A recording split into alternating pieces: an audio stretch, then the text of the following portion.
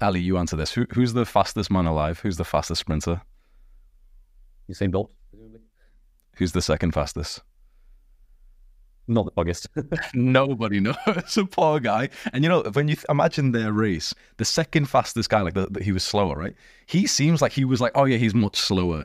If you can visualize that race right now, Usain Bolt's just like ripped over the ribbon. He's ran over it. The second fastest guy was genuinely like less than a feet behind him. Nobody will remember him. Nobody knows his name.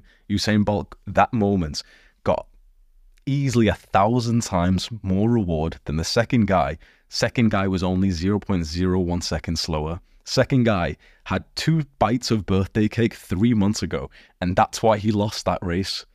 I find that insane. So if there's a competitive endeavor, especially when it comes to money or fame, and those are the things you want, going all in for your acceleration period, in my opinion, is very required.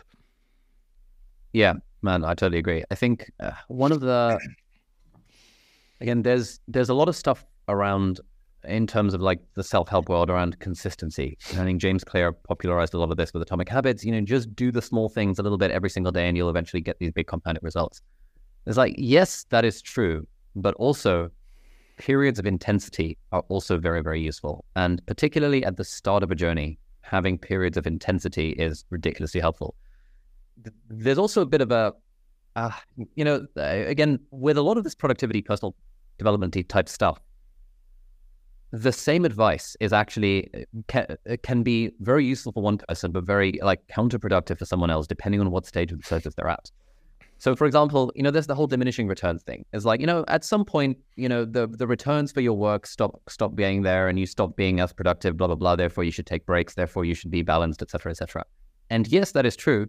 However, in some fields, there are actually compounding gains to working lots and lots. For example, publishing 1 video a week on YouTube might take you, 20 hours if you're doing all the editing yourself and all whole shebang. But publishing 2 videos a week might take you 30 hours or 40 hours. But the difference between the guy who's making 2 videos a week and the guy who's making 1 video a week is astronomical, because the guy who's making 2 videos a week has twice as many chances of any one of those getting lucky and hitting with the algorithm and hitting with the audience and stuff. And so, yes, it's sort of like it goes up, diminishes, but then if you hit a certain threshold, it actually compounds and you get a second wind of value from doing the thing.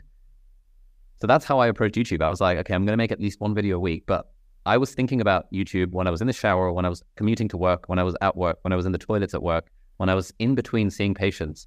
I was on Notion on my crappy NHS Windows computers, and I was planning the next video.